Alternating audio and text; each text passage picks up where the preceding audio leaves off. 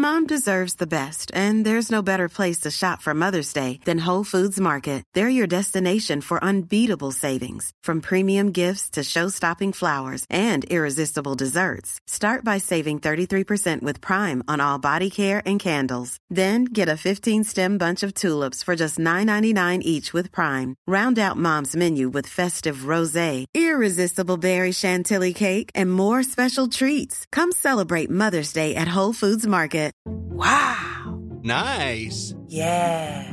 What you're hearing are the sounds of people everywhere putting on Bombas socks, underwear, and T-shirts made from absurdly soft materials that feel like plush clouds.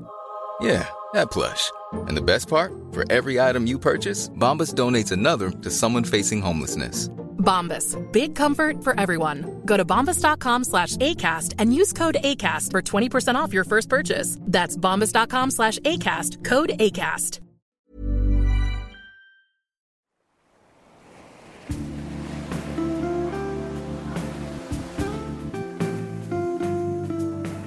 From Postcard from the Past and Wardour Studios, this is Podcast from the Past, the Postcard Podcast.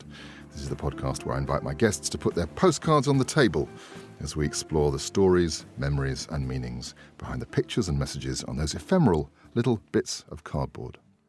I'm Tom Jackson, and today I'm delighted to say my guests are editor of Mojo, John Mulvey. Hello, Tom. And novelist Sarah Manning. Hello. Hello to you both. Now, John Mulvey is the editor of Britain's best-selling music magazine? It is, actually, yeah. Mojo, the mighty Mojo, which he recently steered through its momentous 300th issue. Yep, 25 years. 25 years. I think I did buy the first issue. Did you? Wow. We've had these amazing photos that people have been sending us on social media of their entire collections on their shelves in chronological order. It's like, they're a very dedicated readership. It's pretty impressive. The heaving floorboards. Yeah, reinforced floorboards. And John previously manned the music barricades at Uncut and various other music publications. And at Uncut, he spent a lot of time putting together the ultimate music guides, the history of rock, and other biographical specials about the luminaries of that genre. And John comes to us with a DN22 postmark from Retford, Nottinghamshire. John, do you still send postcards? No, I don't. I can't remember the last time I did. Postcards are more bookmarks to me, I think, than things to send in the post. So postcards you bought but then use as bookmarks? Yeah, exactly. I found when I was up in the attic going through my terrible past, basically, I found a Mark Roscoe postcard which I almost certainly bought on the sixth form trip to the Tate sometime in the mid-'80s, and it's unbelievably decayed, basically.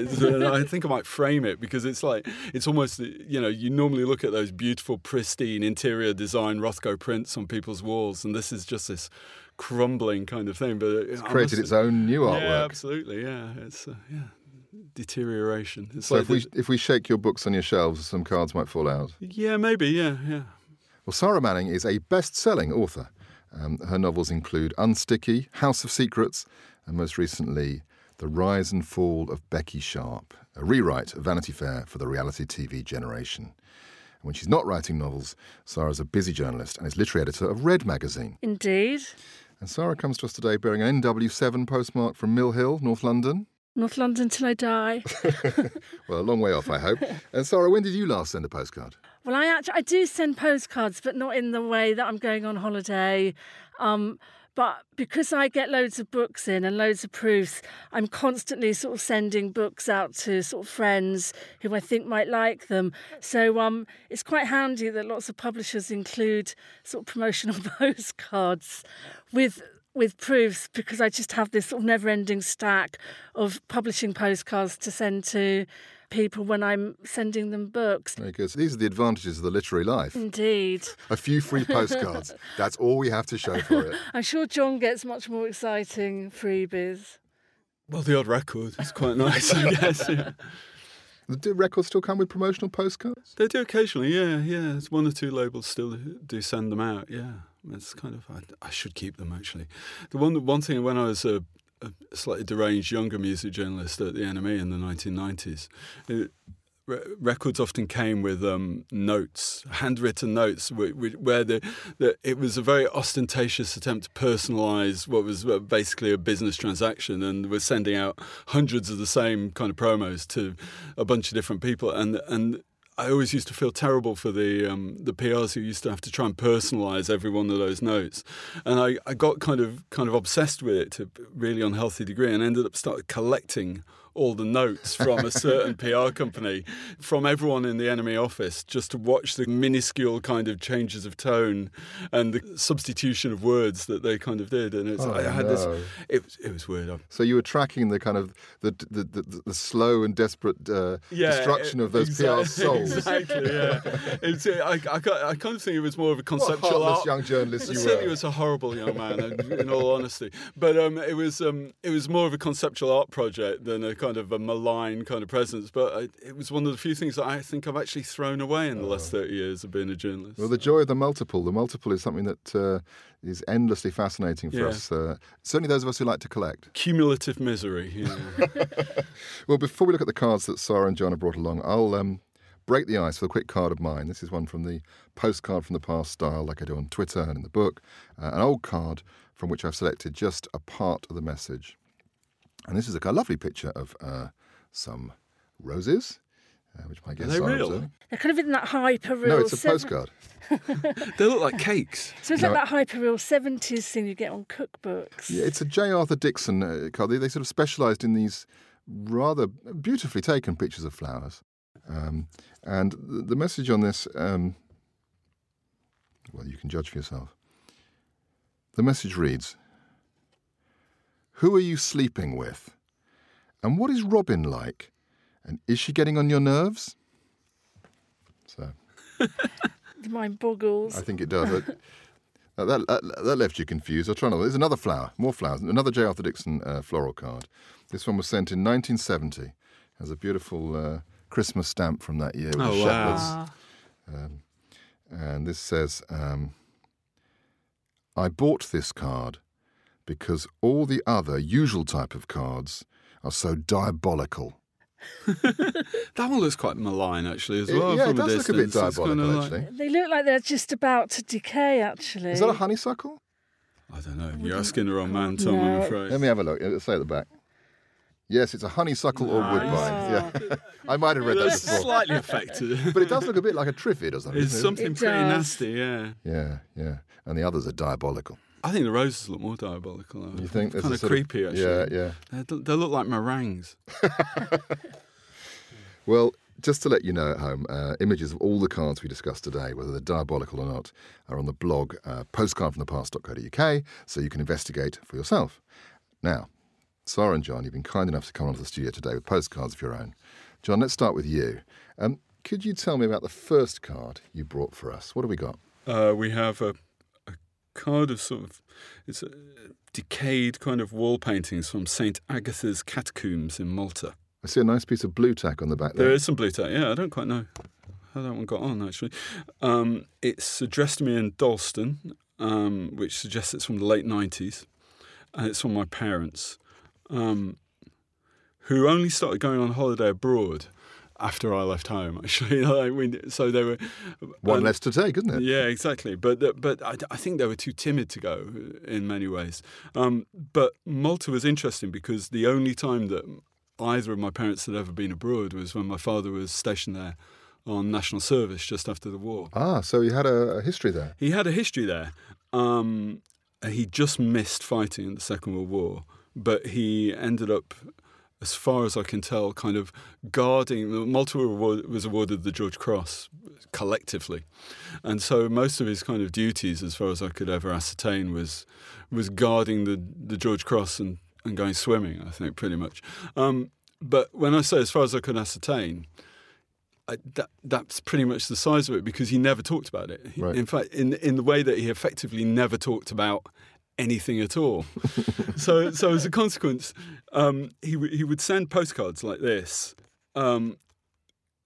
to his only child, and as a very affectionate and caring man, but with absolutely no emotional content whatsoever. That is such a hallmark of a dad card, though. It's an amazing think. thing, yeah, but it's kind of interesting. So that's written by your father? Yeah. It's not from your mother? My mother never wrote. She was always quite sort of self-conscious about writing, so my dad always did the writing. And so almost inevitably it starts with talking about the journey, because the journey is far easier to actually rationalise and communicate and talk about than actual, idle pleasures. So, the flight was good and on time. So it says, the hotel is as good as ever. Temperature today is 37 degrees C. It was quite interesting when I was looking at that. It was actually in Celsius rather than Fahrenheit. But anyway, just a bit warm. We have hired a car for 6 days to have visit some parts of the island this morning. We have had a few swims in the pool, which is lovely. Lots Sounds of good. love, Mum and Dad. So it's kind of that was kind of the extent of his emotional communication a lot of the time. And like I say, he was a very affectionate father, but he didn't. I wrote a piece about him for my friend Ted Kessler's book a few years ago called My Old Man, and it was a bunch of essays from various people talking about their fathers.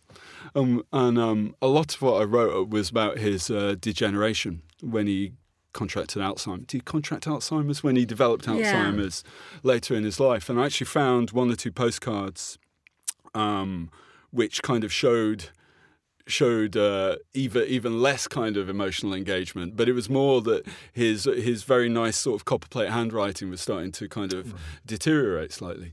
But one of the things that I was writing about, and I reread it because it occurred to me that it was very salient when I found this postcard, was that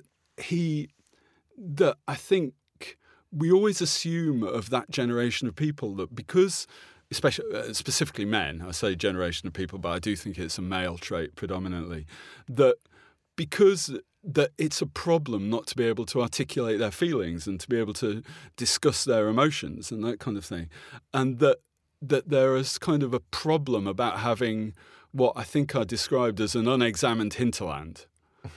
But actually, I sometimes thought that maybe, actually, my father was one of the most content people I've ever met.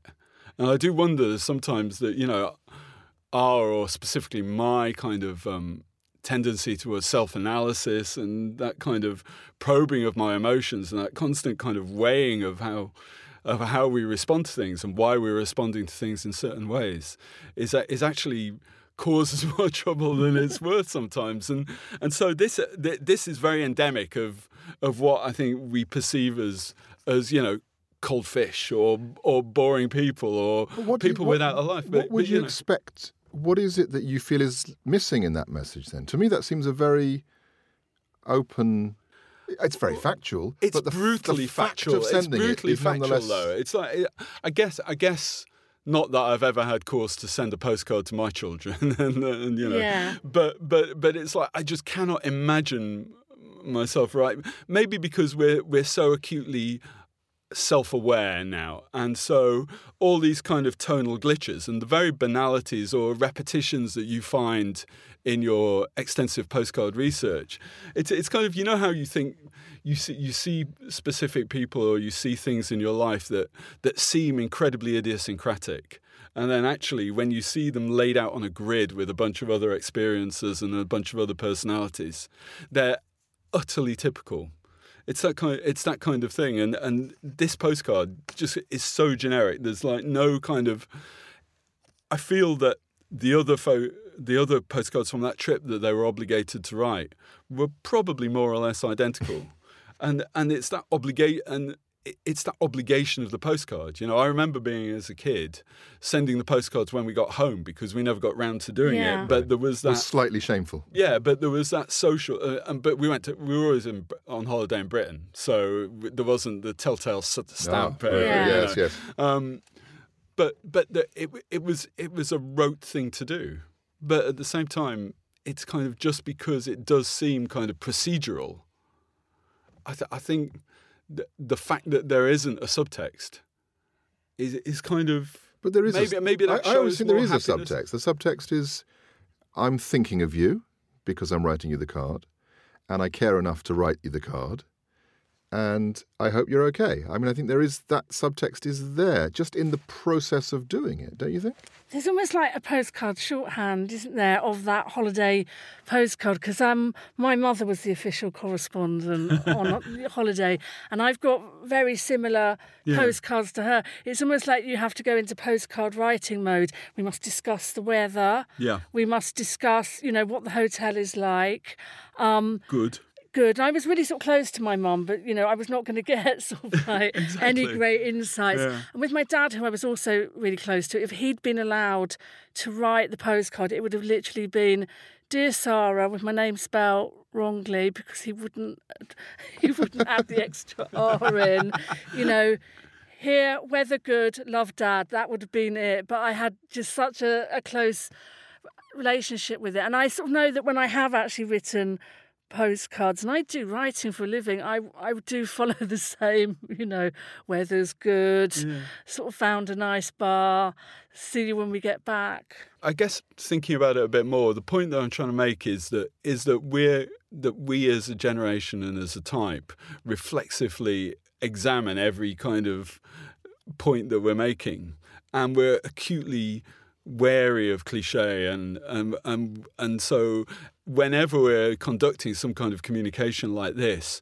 it's always laden with irony, or we're aware of potential ironies, and the absolute simple unfettered joy of not having that kind of neuroses and just being able to write a postcard as simplistic as that and not actually hiding anything or having anything more to say.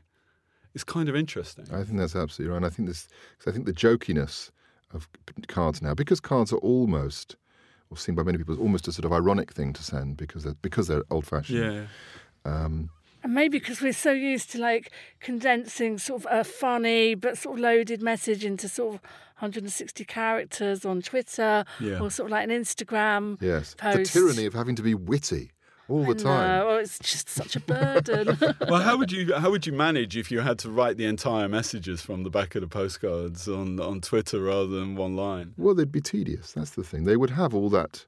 Look, if I found your card there in one of the boxes of thousands of cards that I go through, I would just put it to one side. Yeah. There's nothing to hold on to once it's been taken away from the sender and the recipient. Yeah. For you, it's full of meaning. Take that away, there's nothing there because the words are very plain, aren't they? Yeah. They tell the story exactly.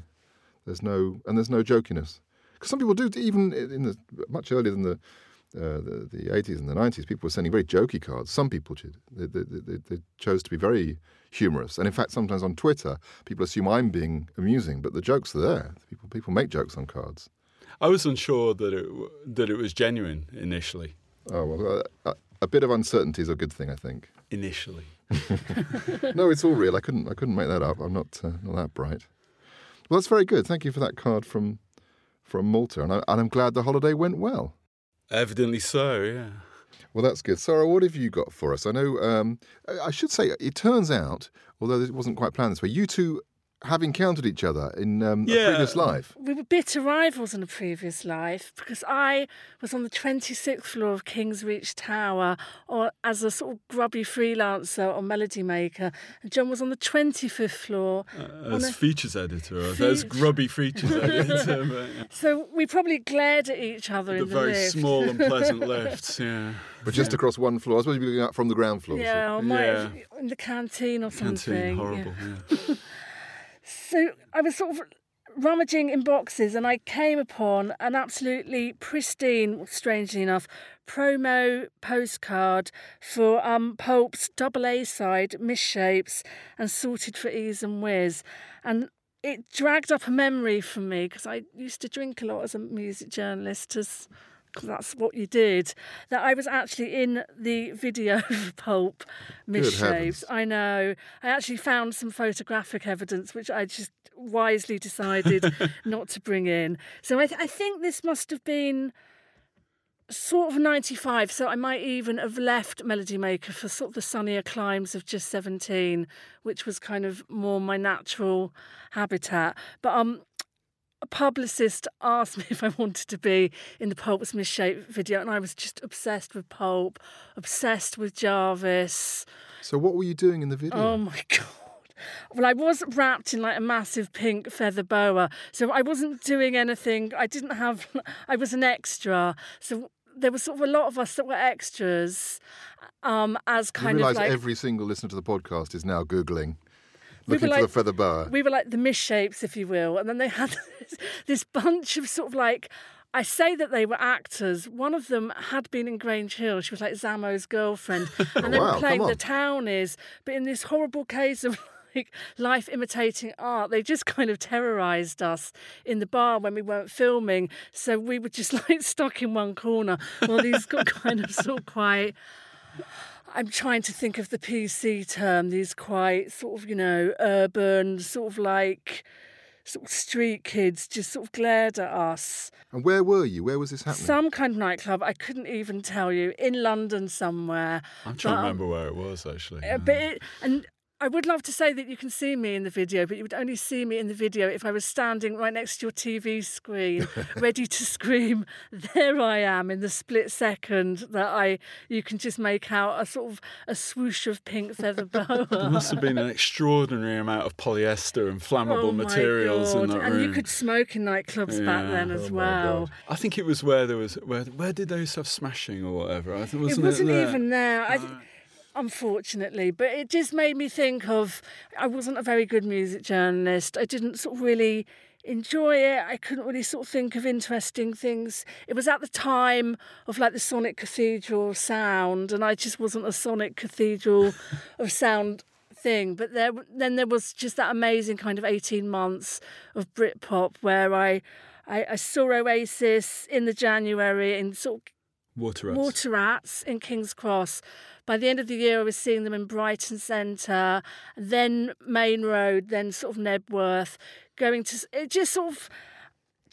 was at a gig every night, and it just seemed like Pulp played kind of every week, and it was just such a big event to just get really sort of kitted out with your friends, getting ready to go out was kind of like almost the best bit of it.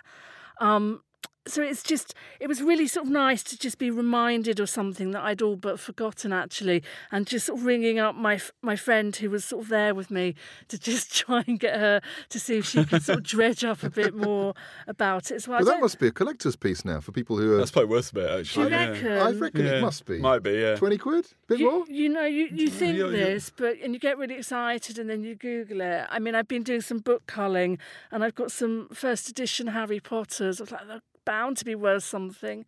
No, unless they're signed, not a dicky bird. Although I did have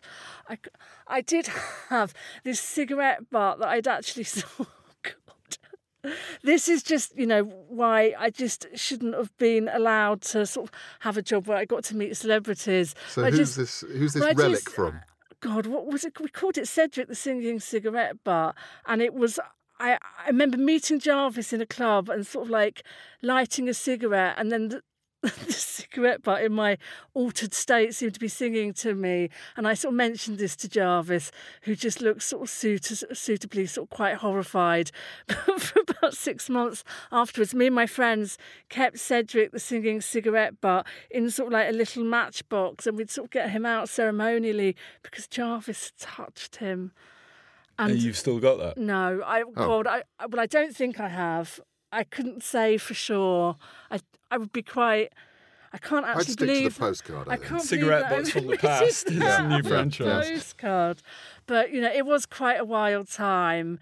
It was a really nice way to spend my early 20s, but now I'm sort of glad that my liver is glad that I've sort of gone for a more sort of cerebral kind of occupation.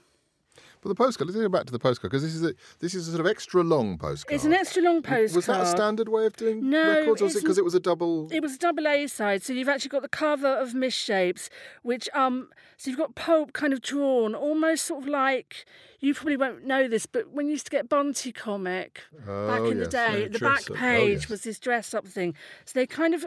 I wonder if that was more like a sewing pattern. It's more like a sewing pattern, and then what you have is the really controversial Sorted for Ease and Whiz cover, which actually did get banned and had to be redone, which is meant to be like a rap of E or Whiz. I remember Kate Thornton, who was actually doing the pop page on the Daily Mirror. It became like her cause celeb, and that was kind of like her sort of opportunity to sort of, to sort of make, I think it was like her first big sort of story. Her relax. Yes. and there was a sort of campaign to sort of get the record banned. So this was the moment, wasn't it? Wasn't this the moment really that pulp moved into the mainstream newspapers? Common People came out was before, I think. And the weird one about that was, as far as I remember, it was that sort of Freeze and Whiz was notionally the kind of the B-side. But the record sort of got flipped, really, because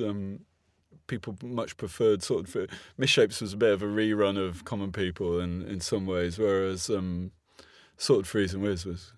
Fantastic record, it was really good, actually. And do you remember when they did it at the Brits and Jarvis actually was on like the high wire, and so he was like floating above the stage? I think that was the same Brits where he mooned Michael Jackson. Really? Well, that was his high point, really. That was the year when they headlined Glastonbury at the last moment, wasn't it?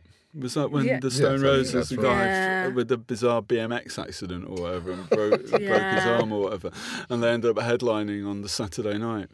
And they were heady days. It was just like... It was interesting. I mean, Pop were a fantastic band to go on. They were one of the first bands I interviewed for NME, actually, very early on when I went back to Sheffield. And... it was really strange. I was in the dressing room before they came on, and this guy turned up in the dressing room and sort of said, "Right, see you." And he went off, and he was like one of the former band members who was now a postman who left before the gig started and had to get up at 4:00 in the morning to do his round. So he'd left. And it was strange. There was just lots of really great tiny gigs where things would just go wrong, and there'd be strange conceit. They did one show in Camden at the Underworld at the height of Sonic Cathedral madness, when they weren't doing very well, where they decided that because of the whole kind of concept of shoegazing, they'd somehow managed to create these faux gilt picture frames which they hung across the front of the stage, made out of gold sprayed shoes. So they were literally shoegazing, and they sort of performed through these huge frames to about 30 people, and there were things like that. There was another one where he put a load of mini donuts on his 10 fingers, and kind of for the first 10 minutes of the show they kind of played this kind of vamping sort of sci-fi instrumental while he kind of fed donuts off his fingers to the 30 people at the downstairs at the Tufnell Park Dome or whatever it was. King of the world. It was amazing. It was like, but it was extraordinary because it was one of those scenarios where I think you probably remember as well, Sarah. It's that sense of someone who so desperately wanted to be a star and had such an original take on it, but at the same time seems so oddly unsuited to actually being a star. Yeah. So when it actually did start happening, it was this kind of real triumph, and there's a lot. Like they've been trying for years, yeah. haven't they? They were... And he was just such a great pop star. I just remember him on Pop Quiz, just where he was got every answer right. Got every answer right, next to sort of a really sort of nice guy, but nice but dim, but was just just somebody groomed by sort of a record company since sort of puberty, who had just no real personality because his publicist hadn't given him one. Up against sort of Jarvis with just all those years of longing and studying. It's almost like that Morrissey thing of studying to be a pop star. I remember being in someone's house when we saw that pop quiz. We were going out somewhere. It was on TV. There it was. And Jarvis got every answer right. And the chap was there. He said, "Oh, yeah, just like a young John Lennon." And I thought there is that kind of sharpness. And why would I pretend to be anything other than smart? Not so young, but yeah. No, absolutely. I mean, that was the difference with Morrissey. Morrissey was only at it for 5 years or so of dreaming. Yes. Pulp were an active band for 10 years, pretty much. I mean, it's amazing. And then But you learn a lot in that time. Well, he certainly did. Yeah, I mean, he learned, but he didn't compromise particularly through that time. I mean, what he did do, which I think perhaps he eventually kind of regretted slightly, was that he became too ubiquitous. He did too many pop quizzes, basically, and so as a consequence, they kind of maybe it's a necessary way of playing it when you've been waiting so long that your desperation to seize the moment means that you can't say no for 6 months. Well, that was great. I thank you very much for that piece of Britpop history, Sarah. That's really quite unexpected. A quick card from me, and change the tone slightly. This is actually a bit older. It's a sort of sepia picture of Snowdon. And it's from 1959, I think. And it's the seaside, I think is the story.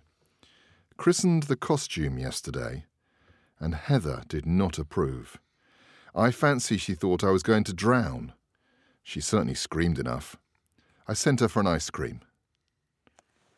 There's your next novel. There's your next novel. There we go. I've got, a whole little scenario running. Just imagining one of those really horrible, wool swimming costumes. Yeah, it doesn't sound comfortable, does it? Hey, I'm Ryan Reynolds. At Mint Mobile, we like to do the opposite of what Big Wireless does. They charge you a lot.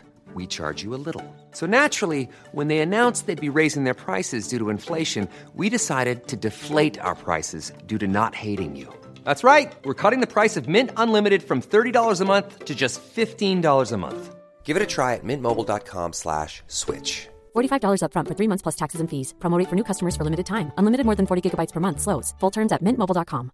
There's never been a faster or easier way to start your weight loss journey than with PlushCare. PlushCare accepts most insurance plans and gives you online access to board-certified physicians who can prescribe FDA-approved weight loss medications like Wegovy and Zepbound for those who qualify. Take charge of your health and speak with a board-certified physician about a weight loss plan that's right for you. Get started today at plushcare.com/weight loss. That's plushcare.com/weight loss. plushcare.com/weight loss. Even when we're on a budget, we still deserve nice things. Quince is a place to scoop up stunning high-end goods for 50 to 80% less than similar brands. They have buttery soft cashmere sweaters starting at $50, luxurious Italian leather bags, and so much more. Plus, Quince only works with factories that use safe, ethical, and responsible manufacturing. Get the high-end goods you'll love without the high price tag with Quince. Go to quince.com/style for free shipping and 365-day returns. You're listening to Podcasts from the Past, the Postcard Podcast. My guest today are novelist Sarah Manning and the editor of Mighty Mojo, John Mulvey. John, what is the second card you got for us today? The second one is a fragment of postmodernism past, I think. It's a Biff postcard. I don't know if people can remember Biff. There's a lot of disgusting blue tack on the back, actually. That's a sign of love. Yeah, well, as you'll see, it was something which I rather ostentatiously stuck over my desk for many years, I think. But so, for those young listeners, who was Biff? What was it all about? Biff was I think it was more than one person, actually. I think it was a team of people who ran a cartoon strip in The Guardian in, I guess, the 80s and 90s, maybe longer, actually. I don't know.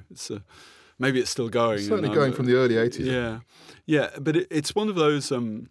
It was kind of like appropriated old 50s kind of illustrations and it's like a sort of a pop art kind of Richard Hamilton collage-y kind of thing with very sort of arch intellectual kind of captions. There was a lot of kind of post-structuralist philosophy kind of quotes.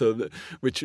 It's quite clever Dick stuff. It was really clever Dick stuff, yeah. But it was also it's kind of it's interesting to look back on that time where all that kind of that kind of intellectual idea was in kind of accessible press. It's like the NME before I started writing for the NME in 1990, but I started reading it in, I guess, 82, something like that. Yeah. When I first started reading the music press, I mean, The Enemy, I mean, they did that great cover on, like, Youth Suicide. Yeah. But there was some sort of quite weighty sort of ideas in there. But it wasn't so much the weighty ideas and subject matter. It was actually the absolutely maniacal sort of cultural critical name dropping that went on. Is that like the Ian Penman?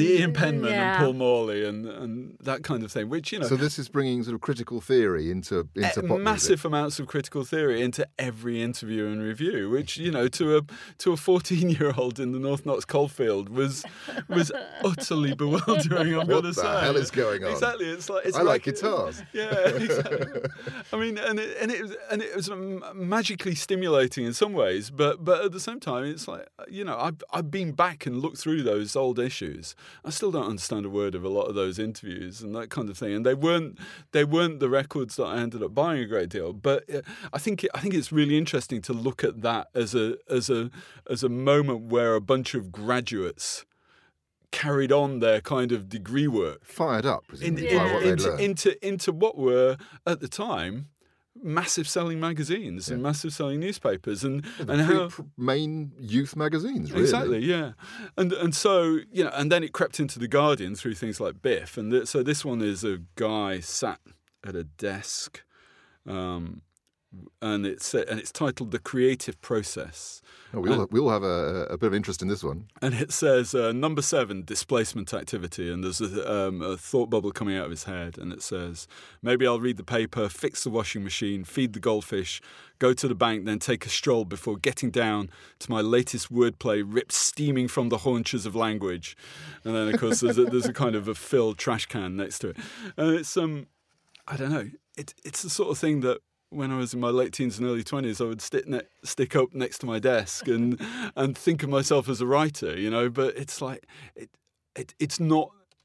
I think it's kind of, looking back on that, I find it quite problematic, the idea of that kind of mythologizing of the writer as someone. I mean, obviously, I am and always have been a journalist, unlike you, Sarah, who's done long form and has done proper writing. But it's kind of like, but it's like the kind of the mythologizing of the struggle is something which...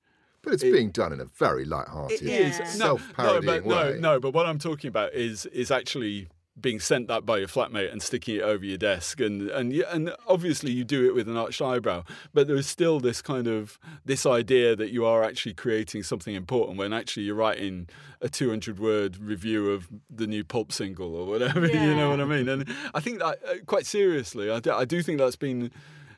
from our era as music journalists, I think, you know, there was a bunch of stuff, you know, I look back with such embarrassment at the important, what I perceived as the importance of my opinion as opposed to the thing I was writing about, you know, and I think that was a real common issue. And I know people bought into that very much by virtue of how they respected the music press and the absence of other places to get kind of that kind of critical commentary. But God, it looks pretty tortured now, I must say. Oh, yeah. I mean, it's like I say, I went to sort of Just 17 and then I was...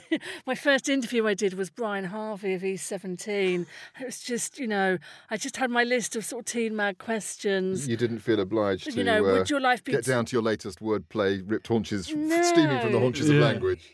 And I think it was then as well that I actually sort of found my voice. Instead of sort of writing in the voice of what I thought a music journalist should be, of just not really understanding who the reader was. Just I went to Just 17 and it was kind of like, I know exactly sort of who the reader is now because I was that reader. I do think, though, that on Melody Maker there were people like Catlin and even sort of Taylor. They were just great writers because they had a voice. It wasn't just like a music journalist. You sort of knew right away, kind of, even without sort of looking at the byline, who had sort of written it. And at Melody Maker, they didn't know what to do with me, so I ended up being this weird sort of court and social reporter. They'd sort of send me off to do sort of bizarre things like the War Child fashion show, where sort of like lots of pop stars had designed things, you know, and that was kind of really sort of my level, which I sort of really loved, you know, and actually sort of ended up sort of writing for sort of fashion magazines. I think it's because I'd grown up loving pop music and sort of really... just, when I go through sort of my boxes looking for postcards, I did sort of find things that I'd sort of ripped out of sort of Melody Maker and NME that at the time, had sort of meant a lot to me, whether they were sort of reviews or interviews. But just because I sort of really loved them, it didn't mean that I was going to be any good at doing that sort of kind of journalism. Yeah. I mean, I think, you were sort of lucky to sort of find sort of the right place and the thing that you sort of loved early on. But for me, it was kind of 2.5 years at Melody Maker to realise that maybe I wasn't really that good at music journalism. I'm always wary of attributing different specific styles to male and female writers. I think it can be risky, but certainly, my wife's a music journalist as well, and I've always been, especially when I was at NME, I was always trying to tone down that slight hectoring didactic tone that my reviews would have, and she would have a much more kind of measured, analytical, insightful way of writing about things that didn't see everything in black and white. There was a much more sophisticated way of writing, which I was always hugely jealous of. Whereas at the same time, she quite often, especially when she was on the music press rather than on the broadsheets, she was always much more, I need to be more polemical. Do you know what I mean? I think it's where you were. I don't think that music journalism's like that anymore. It can be if you're writing a blog or you've got to have a hot take on something and write, 500 words on, what Taylor Swift said last night. There's still that kind of opinion-based stuff, but that's very kind of, the churn of that is so rapid. And one of the lovely things about working for a magazine like Mojo is that you do get an opportunity through the monthly sort of rhythm to do things in an insightful and deeper way, and to be more contemplative about the music and think more deeply about it, rather than firing off, angry things to try and annoy people, which is what a lot of the music press kind of sort of attitude was. And Mojo doesn't really have anger, does it? Because isn't there a presumption that what you're writing about, you're going to write about it in an interesting, nuanced, historical, interesting way, but at the same time, you're broadly, you've agreed that this is something quite good and worth writing about. Yeah, I don't think our readers need us telling them that a record that they don't like, that their kids are listening to, is bad. Yeah. I just don't see any point in doing that. You've only got 96 pages or whatever it is. 132. Give us a break. But I do think what's worth is saying that here's a bunch of records that have come out this month, that if you're still interested in engaging with new music that might remind you of something that you were into when you were younger and is part of a kind of a grand tradition of sound, not necessarily a radical new rethinking of what sound can be, but just something which works on fairly kind of, solid foundations, then here's a bunch of new things that you might be into. And I think our readers are really kind of responsive to that and are still really engaged with buying music. Otherwise, they wouldn't be investing every month in a glossy music magazine. For more than 300 issues. 301 this week. Very good. Well, Biff has, maybe we'll have to have a further analysis of Biff at a future date. But you know what? The thing that I was thinking about him is that actually a lot, without the kind of the intellectual baggage, a lot of that kind of framework has now become kind of the sort of convention of kind of greeting cards business, totally. In a much more, it's actually, when I saw it, it seemed like a real sort of period piece, but actually when I started thinking about it, if you go into Paper Chase or something like that, a lot of that kind of those retro pictures, exactly, it's become kind of common parlance in a sort of arched eyebrow kind of way. When you received that, I think it was almost of a piece with sort of political postcards. There were a lot more of in those days as well. Very much so, yeah. And which were also very wordy quite often. Absolutely, the image was sort of secondary, and then the words were very much in the speech bubble. And in that case, the speech bubble is a third of the card. Great screes of text, yeah. Very good. Well, thank you, John. Thank you, Biff. Sarah, what's the final card you got for us? I think you're going to take us back in time. I'm going to take you back to the end of 1942, London's Piccadilly, or more specifically the corner of Shaftesbury Avenue and Denham Street, where there was a place called Rainbow Corner, which was, it had been a restaurant called Delmonico's with a Lions Corner House next door, and the American Red Cross took it over and turned it into sort of this amazing kind of wonder palace, where it had ballrooms, it had a billiards room, it had boxing matches there. In the basement, they recreated an American sort of soda fountain shop that they called Dunker's Den. And when they opened it in 1942, they symbolically threw away the key because they said that as long as there was a war, there would always be they would always be home for any American servicemen. So it's just for Americans in London? It was, but they needed. It was staffed by Red Cross volunteers. So young ladies, instead of knitting balaclavas and sort of like learning how to, bandage wounds, you could actually get a job as a volunteer at Rainbow Corner and jive with GIs. Good place to meet your Americans in London. And it was just such. I mean, nobody really sort of knows about it now. It's been all but forgotten. But at the time, everybody wanted to get into Rainbow Corner. So you would sort of come out of Piccadilly and sort of to get into Rainbow Corner, you would run the gamut of young women just desperately sort of trying to find a GI to get them in. There would be other women of less, more easy virtue called the Piccadilly Commandos, who were prostitutes, and there's a blackout. So they would shine a flashlight on their ankles to kind of drum up trade. You'd have military policemen checking passes to sort of see that nobody had gone AWOL. It was a huge sort of black market sort of centre because they were Americans who could get cigarettes and chewing gum. And then you would get into Rainbow Corner. You sort of got in there and the first thing you would see is a sign that would say New York, certain number of miles, Berlin, a certain number of miles. From pretty much the centre or the symbolic centre of London. And, any sort of American stars that were sort of going over, would come to sort of Rainbow Corner. So Fred Astaire's sister, Adele Astaire, she actually married an Englishman. So she was sort of like one of the ladies that was kind of, that ran sort of Rainbow Corner. And I've always sort of been quite obsessed with sort of like the home front. I just really sort of love a lot of literature then. So sort of E.M. Delafield's The Provincial Lady in Wartime, the Henrietta Sees It Through, Joan Wyndham's diaries. And I always knew that I wanted to write a novel that would be set on the home front.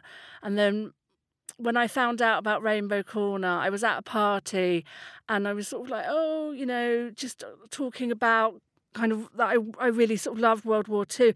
And somebody told me that their mother had run away from home at the height of the war, basically after seeing Rainbow Corner on a newsreel. So, she just said, if I'm going to get bombed, I'd rather get bombed in London because she just wanted to jive with GIs. But you have written about this. Well, I have written about it. So I wrote this book called After the Last Dance, which is half set in the present day and half set during World War II, about a girl who runs away to London to sort of jive with GIs in Rainbow Corner. And, it was just so lovely to sort of write about it, but it was just that really sort of compelling idea that sort of in the middle of sort of wartime when everything is so uncertain, this place that never closed. And just the thing that was really sort of emotional for me was actually seeing the Pathé newsreels. And when they closed Rainbow Corner in 1946, as an aside, they couldn't find the key because they'd thrown it away, so they had to get a locksmith. Eleanor Roosevelt came over. I mean, it was such a big deal. And actually, when I was sort of writing the book, every time I came to the bit where I transcribed Eleanor Roosevelt's speech, I cried every time I read it because she just sort of said this thing about this club shows us that we can sort of work together. Oh, and so when they tried to close Rainbow Corner, nobody would leave. And they all sang, We Shall Not Be Moved. And in the end, the trumpeter from the band, who started playing Auld Lang Syne and basically led people out, like the Pied Piper of Hamelin. And you can just see the pictures. There's people sort of climbing on lampposts. So it's just sort of such a place for me that I can just see so clearly in my head, but it doesn't exist. They closed it in 1946 and then they put a plaque up, but then they just raised like that whole sort of like block of buildings eventually. So it's just an anonymous office block, but it just became really important to me that I wanted something that might have been in Rainbow Corner. So I actually bought the postcard. I bought a postcard off the eBay. So what have we got? Let's have a look at it. It's a Tux postcard. It's postmarked 1947, and it's been sent by British Industries something, and it's sent to somebody in Belgium. No, in Holland. And I was actually sort of saying I can't read it because, it's that weird old-timey handwriting. But Tom has helpfully pointed out that the reason that I can't read it is because it's not in English. I think it's in Dutch. But the picture is quite telling, isn't it? It positions it well for you. Yeah, so the picture is kind of this sort of nice illustration of sort of Rainbow Corner. So you're actually sort of looking at the building from sort of Shaftesbury Avenue. So it's kind of on the corner, so it kind of arches sort of out in a sort of triangular shape, and it's sort of hung with the stars and stripes and things.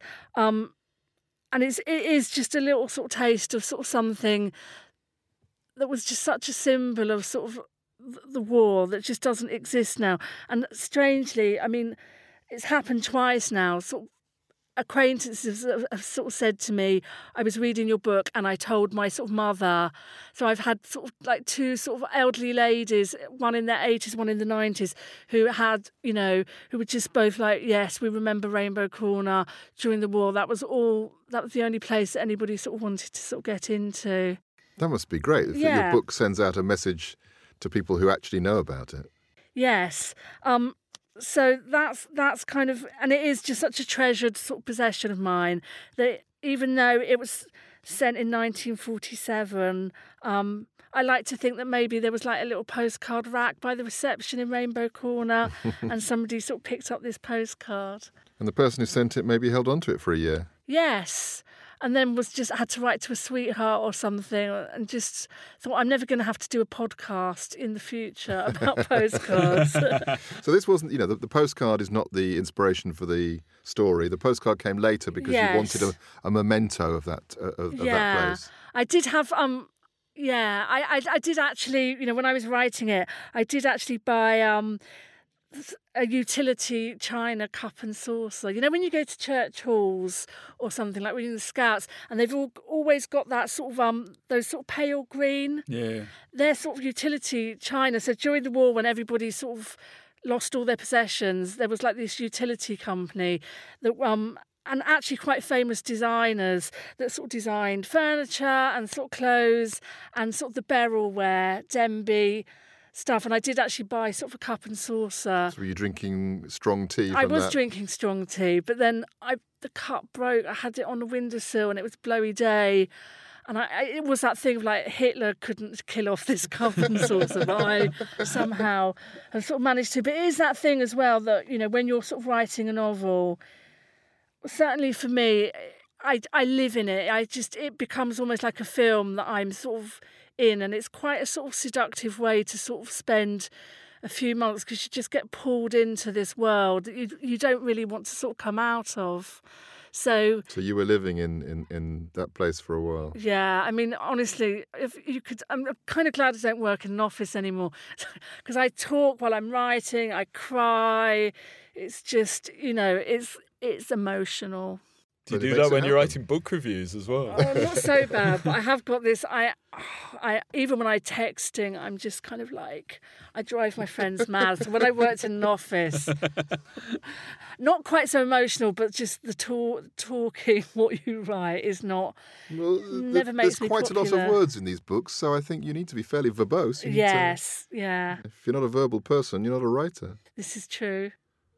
Well, that's amazing. Thank you very much for sharing that, Sarah. That's a really... I hadn't heard of that.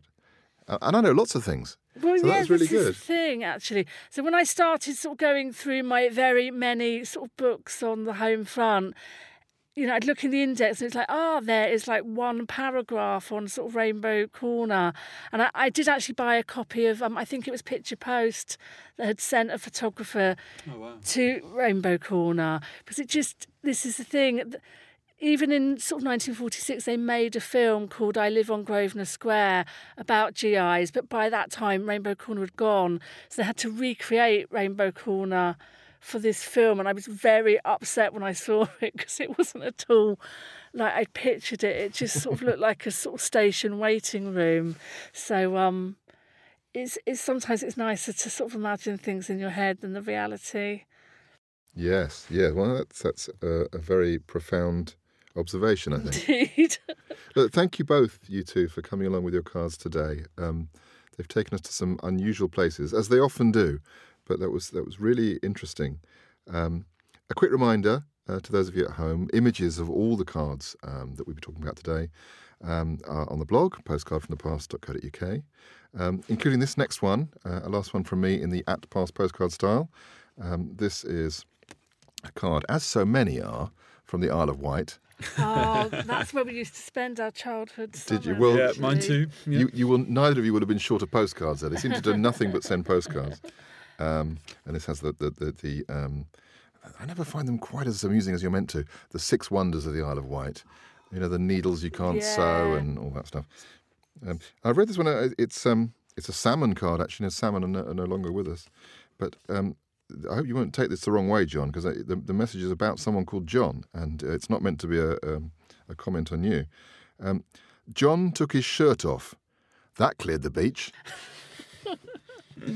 Obviously, it's a different John. So, now, or is it? Or is it? Yeah, well, hang on a minute. It's sent... No, it wasn't. It's sent to Fulham. So before you let you, John and Sarah, back out into the world, I've got one more postcard for you both. It has become customary to end the programme with one of these. You're both very much from the music world. I don't know if you know about these. It looks like a flexi disc. It does look a bit like a flexi disc, doesn't it? Well, I think you are more than half right. I think it is a flexi disc, but it is also a postcard. So you could put the address on it, put a message on it, and send it through the post. Can you describe it, Sarah? So it's that kind of 1960s, 1970s really sort of hyper-real photography of a quite striking sort of young lady. I thought it was Sophia Loren when you put it across the table, actually. I don't know who it is. She's got quite a sort of... sultry, soulful kind of gaze. And I think it's quite a challenging look. She's really fixed the camera. So do you record the message on the postcard or you write the message on the postcard? I think you write a message as you would. Yes. But the front of it...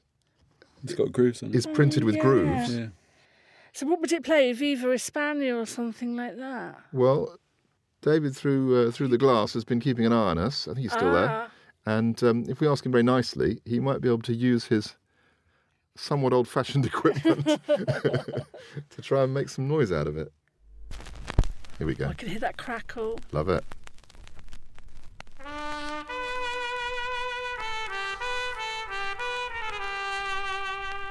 La la la la la la la la.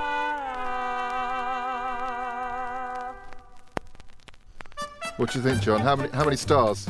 I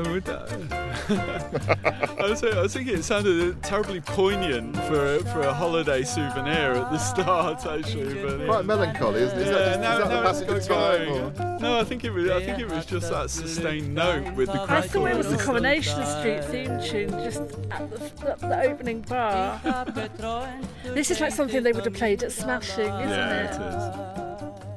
Well, as the Calypso Muchacha plays, and the mysterious lady in the shrubbery stares fixedly at us while spinning at 45 RPM. That's it for this time on Podcast from the Past. I'd very much like to thank my first-class guests for sharing the postcards from their pasts, John Mulvey and Sarah Manning. Thank you both. Oh, thank you for having us. Thank you, Tom. And thank you for listening at home. Bye for now. Wer hat das Glück, dein Caballero zu sein? Ich hab geträumt, du schenkst es nur mir allein. You can see more postcards with their messages posted every day on Twitter. Do follow me @PastPostcard. And you can buy the book, Postcard from the Past, by me, Tom Jackson, at Amazon and all good booksellers. And if you're looking for podcast production, check out wardorstudios.co.uk.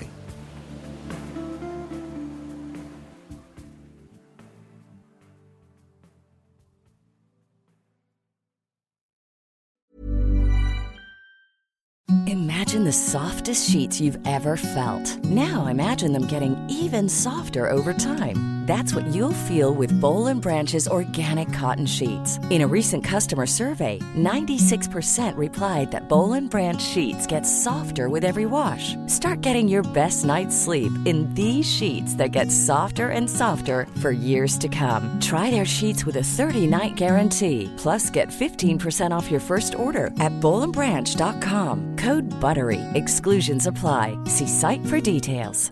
Planning for your next trip? Elevate your travel style with Quince. Quince has all the jet-setting essentials you'll want for your next getaway, like European linen, premium luggage options, buttery soft Italian leather bags, and so much more. And is all priced at 50 to 80% less than similar brands. Plus, Quince only works with factories that use safe and ethical manufacturing practices. Pack your bags with high-quality essentials you'll be wearing for vacations to come with Quince. Go to quince.com/pack for free shipping and 365-day returns.